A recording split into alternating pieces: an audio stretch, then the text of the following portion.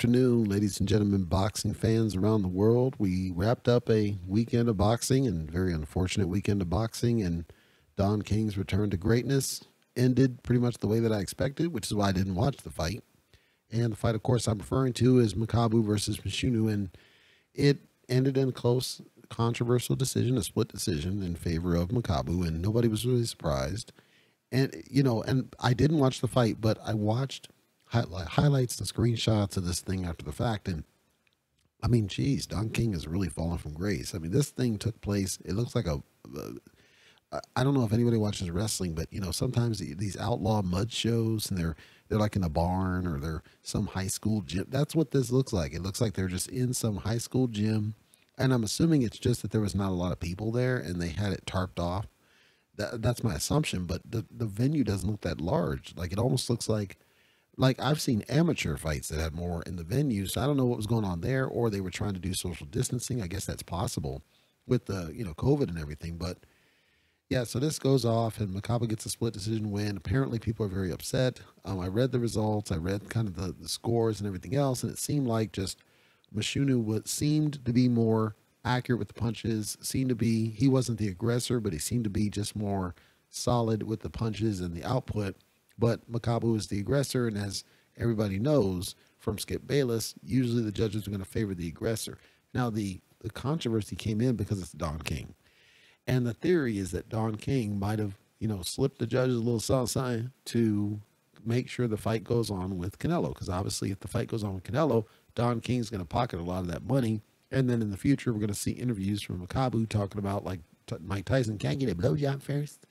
So there's this conspiracy that Don King might have done something to convince the judges. But the fact that it was that close, based on what I'm seeing, it was possible to see it as a close fight. It was possible to see that, hey, one guy did win the fight clear, and it just happened to be levels, right? That levels came into play, and one guy was just not in the other guy's class. And so regardless of what it is, kind of the predominant message is that Canelo's going to take a soft touch.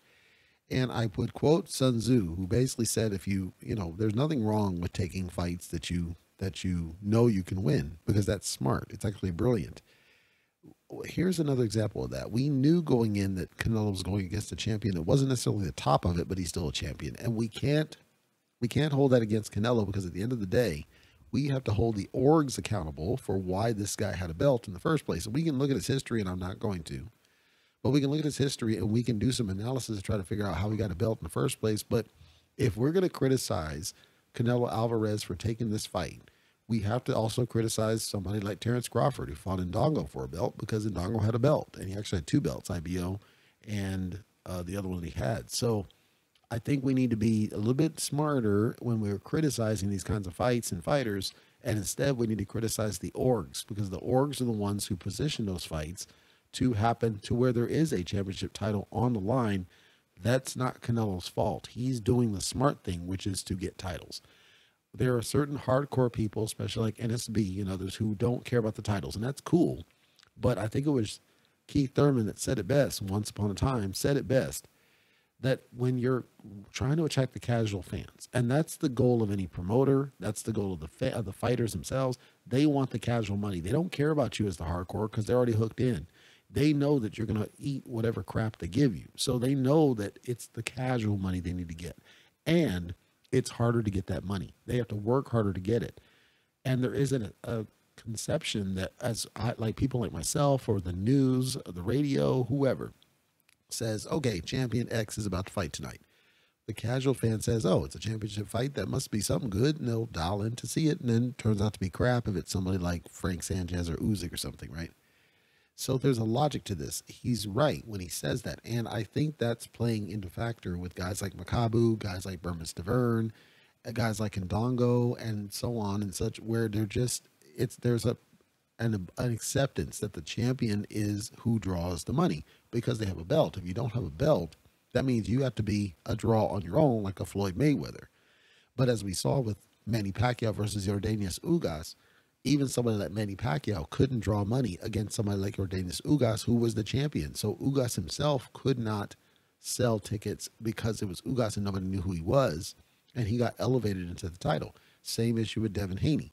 He has a title. He's not able to draw anywhere near as well as somebody like Tiafimo did before. And Tiafimo was a draw even shortly before he got the belt. So there are certain fighters who can draw that money because they're characters. If you look at the pattern of the ones, or as Tim Bradley says, patterns of the fighters who are drawing the money, it's more than just the belt, but the belt helps until you get that level. But it's character. It's being able to do something that stands out in the crowd. If you look just like a generic fighter that's a creative fighter on the old Fight Night round 3, you're not going to stand out in the crowd. And so I believe that going after the casuals, starting with a belt and just kind of getting them to dial in is step one, sure. But you also have to have the character to carry it beyond the title to where they don't care if you have the belt or not. Like I submit right now, if Deontay Wilder, as an example, were to go back in there and say, I'm about to fight somebody, he goes out and he wants to baptize somebody like Big Baby Miller, that fight's going to draw huge, not because of Miller, but because of Wilder, even though he has no belt, because Wilder's a character. And the casuals want to see the character. The casuals want to see the drama. The casuals want a reason to dial in to see these fighters. So I'm not going to hold it necessarily against Makabu, only to say, at the end of the day, this is something where, we knew what the outcome was likely to be, not just because of Don King, but just in general, with this as being a rematch, and Makabu won the first fight, I believe it was by knockout. So we suspected he was going to win. We didn't know how he might win, but we suspected he might win. So I was not surprised to see that he won the fight. Now there's some chatter saying, well, maybe that performance will cause, Canelo to go a different way. Like maybe he says, you know what? I don't want to fight that guy. He's not worth my time. And then he goes after somebody else. Is that likely to happen? It's possible, but who knows? Maybe Canelo gets turned off by Don King. Maybe Canelo says, you know what, screw that. I don't want to harm my reputation by having Don King in the mix, because I don't know what that contract would look like. Because the other thing about it is, how is that negotiation going to work? Because you know how Don King plays. So is it possible that Canelo says, you know what, screw that, it's my way or the highway, and then it turns out being somebody else? That's what we don't know. So it did open some interesting dialogue to say, well, let's assume for just a moment, let's assume that Canelo does not fight Makabu. Well, then what does that mean? It means that Canelo either stays where he's at or he fights a different cruiserweight champion. If he stays where he is, which I think is smart because it gives him an opportunity to fight guys coming up into the division, which would be guys like Golovkin that said he might want to move up, guys like Chris Eubank Jr. said he might want to move up, guys like Charlo said he might want to move up. So he has an opportunity to fight guys that people actually care about and people know about instead of, soft touches. So that's a positive, right?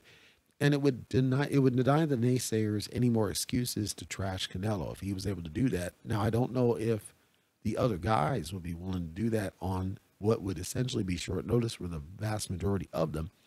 We don't know that. I will say this, though. At cruiserweight, you don't really have strong champions in general. It's a weak division overall. Who do you have? You have Makabu, who just won. A guy named Riyad Murray, which I've never heard of. Don't know jack about this dude. Apparently, he just won a title. Arsen Galarian, I don't know jack about him. Marius Brady's, I know. I'm pretty sure he's that boring fighter I saw once. He's IBF. And then Lawrence Coley, he's somewhat of an eye test fighter, and his speed goes hype over him at the WBO. If you look at the list of who's at cruiserweight, there's not a single name on that list that anybody with any common sense about boxing would believe could beat Canelo Alvarez. Not a single one of them. If you look at light heavyweight, which Joe Smith Jr., okay. Artur Beterbiev, okay. Bivol, eye test fighter, okay. So really at that one, it's really Beterbiev that would be the kind of the name. To me, Bivol, whatever. So if I'm looking at the list, you've got options for Canelo. He can stay at 168 because right now he is essentially the man. He is essentially unified the division. David Morrell just got a title at WBA, but it's not considered in the unified undisputed conversation yet. But it could be that the WBA says, nope, you got to fight David Morrell next, or we're going to strip you of your title. Could be. That might happen. Nobody thinks David Morrell is going to beat Canelo, but it gives Canelo an opportunity to stay busy, fight another champion, keep the division clean until such a time as he can figure out the new person to fight. Because I think it was Reynoso who said, yeah, go to cruiserweight and test yourself. So they're jumping over light heavyweight, but maybe they say, let's do light heavyweight instead in the short term because we're not impressed with any of the guys on this list at cruiserweight, or they just wait and see what's going to happen at 160. Now, here's the funny thing. At 160, you got who? Boo Boo Andre. Nobody wants to see him fight. He's talked about going to 168. If he goes to 168 and he wants to get a belt, he's got to go through Canelo. That means he's got a lobby to become mandatory. The only way he can do that feasibly is to go through WBO. WBO might accommodate him, but does Demetrius Andrade want that smoke? Gennady Golovkin at IBF, still at 160. We heard the story before. He at one point said anyone from 154 to 168, and then later it was like, if you want to fight, you got to come to 168. We know Canelo's not going to 160, so that means either Golovkin has to move up, and if he moves up, he's not going to have the same power, so he's not going to have any sort of test for Canelo, and he might actually get stopped this time. Then, of course, NSB and others will say that, oh, Canelo aged him out, and he drained him, and all these other excuses. At the end of the day, Canelo has a win over Gennady Golovkin, and that's all that matters in the history books in the business of boxing. Ryota Murata. Murata's an interesting one because Murata, of course, there are people gunning for Murata outside of Canelo and outside of Charlo. You had Sergio Martinez, who was actually talking about fighting Murata, and other fighters who were going to fight Murata, and then they fell out of the mix. And so Golovkin was trying to go after him, and people have said, well, why don't these guys at 160 all fight each other? And I asked that same question because if you look at who's there and who has a belt of some kind, Lara still has a belt at 160. He's the regular WBA champion. Okay. To me, Lara should be fighting Murata to get rid of that because WBA straight up said we want to consolidate these belts and get it clean. So that means that Lara and Murata technically should be fighting to get one belt at WBA if we're going by the book. If we don't see that fight, Canelo holds the franchise title at WBC. If we go off what we saw with Lopez versus CM Punk Kambosos, that means that theoretically we should be able to see Canelo and Jamal Charlo get those belts cleaned up and get their one title, which would be franchise at the end of it, if we're being honest. Or does WBC Suleiman come out and say, no, his franchise is not for defense, and then he's hypocrite again? We don't know. But then you look at guys like Andrade and Gennady Golovkin. There's no reason those two couldn't fight. And I actually wouldn't mind seeing that fight because Demetrius Andrade is one of the most boring. He's not a Frank Sanchez boring, but he is a all-time great boring fighter is Andre Boo Boo Andrade. So I would like to see somebody like him against somebody like Gennady Golovkin for one main reason. Golovkin has struggled with guys like Derevyanchenko, but he still has dangerous power. He's still able to hurt you. And so that's a good test, really, for Andre. That's what I want to see, is Andre tested against somebody. Even at the age of Golovkin, I still think it's a solid test for him because I don't rate Andre right now. So I would love to see those two tangle. I still think, again, that Lara and Murata should fight to get the WBA cleaned up. And I would love to see Charlo and Canelo tangle at some point if what's going to happen, if they decide, we're not going to do this cruiserweight right now, we're going to wait because these champions all suck. Or does he go up and then who does he fight? Because, again, I'm not impressed with the list at cruiserweight. Or does he decide to go to light heavyweight and shut up the haters and just fight Beterbiev just to shut everybody up? Because I would love to see that just so that people would be like, oh, he aged Beterbiev out and he waited till Beterbiev was vulnerable and all these excuses when Canelo gets in there and does what he does. So that's where we're at with the fight. We don't know yet what Canelo's next step's going to be. And we do see that there is a lot happening in the divisions right now. And we also see that some guys are going to possibly be on the way out. Like with Lara, I suspect he's got to be on the way out by now. He's an older fighter. He actually holds belts in two of the divisions. He still holds the belt at 154, and then he holds the belt at 160. And so he's toyed with both weights, but he's not actually gone where I think he needs to go. So I don't know what's going to happen there if we see, Lara back out and then those go vacant. Then Murata's basically the one to go to for WBA. Or do we see Lara and Murata fight? Do we see Lara still fight at WBA?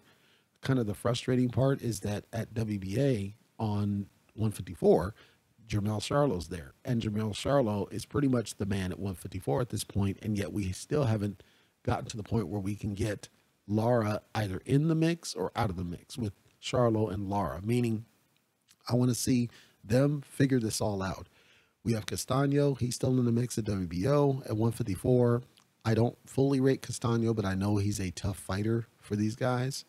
So there's smoke at 154, but it's starting to get cleaned up pretty good. 160 has some smoke, but we don't know. Like, I think these guys should really fight each other, if you're asking me.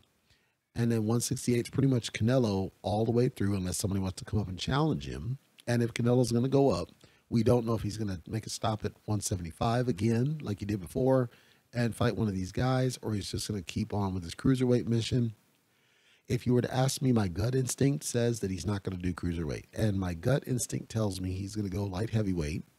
And my gut instinct tells me he's going to go after Joe Smith Jr. for the WBO. That's my gut speaking. I could be way off. And maybe he just completely shocks me and holds the course and fights guys that are coming up. Or he fights somebody at cruiser, or he fights a heavyweight. I don't know. I would be shocked if he did anything other than fight Joe Smith for WBO at 175. That's my gut talking. I don't think he fights Makabu, because I think he'll be unimpressed with the performance and possibly a little bit sketchy about what he saw with the judging for Makabu Mchunu, where he might think, I know I can knock the guy out, but I don't want any sketchy business happening or whatever.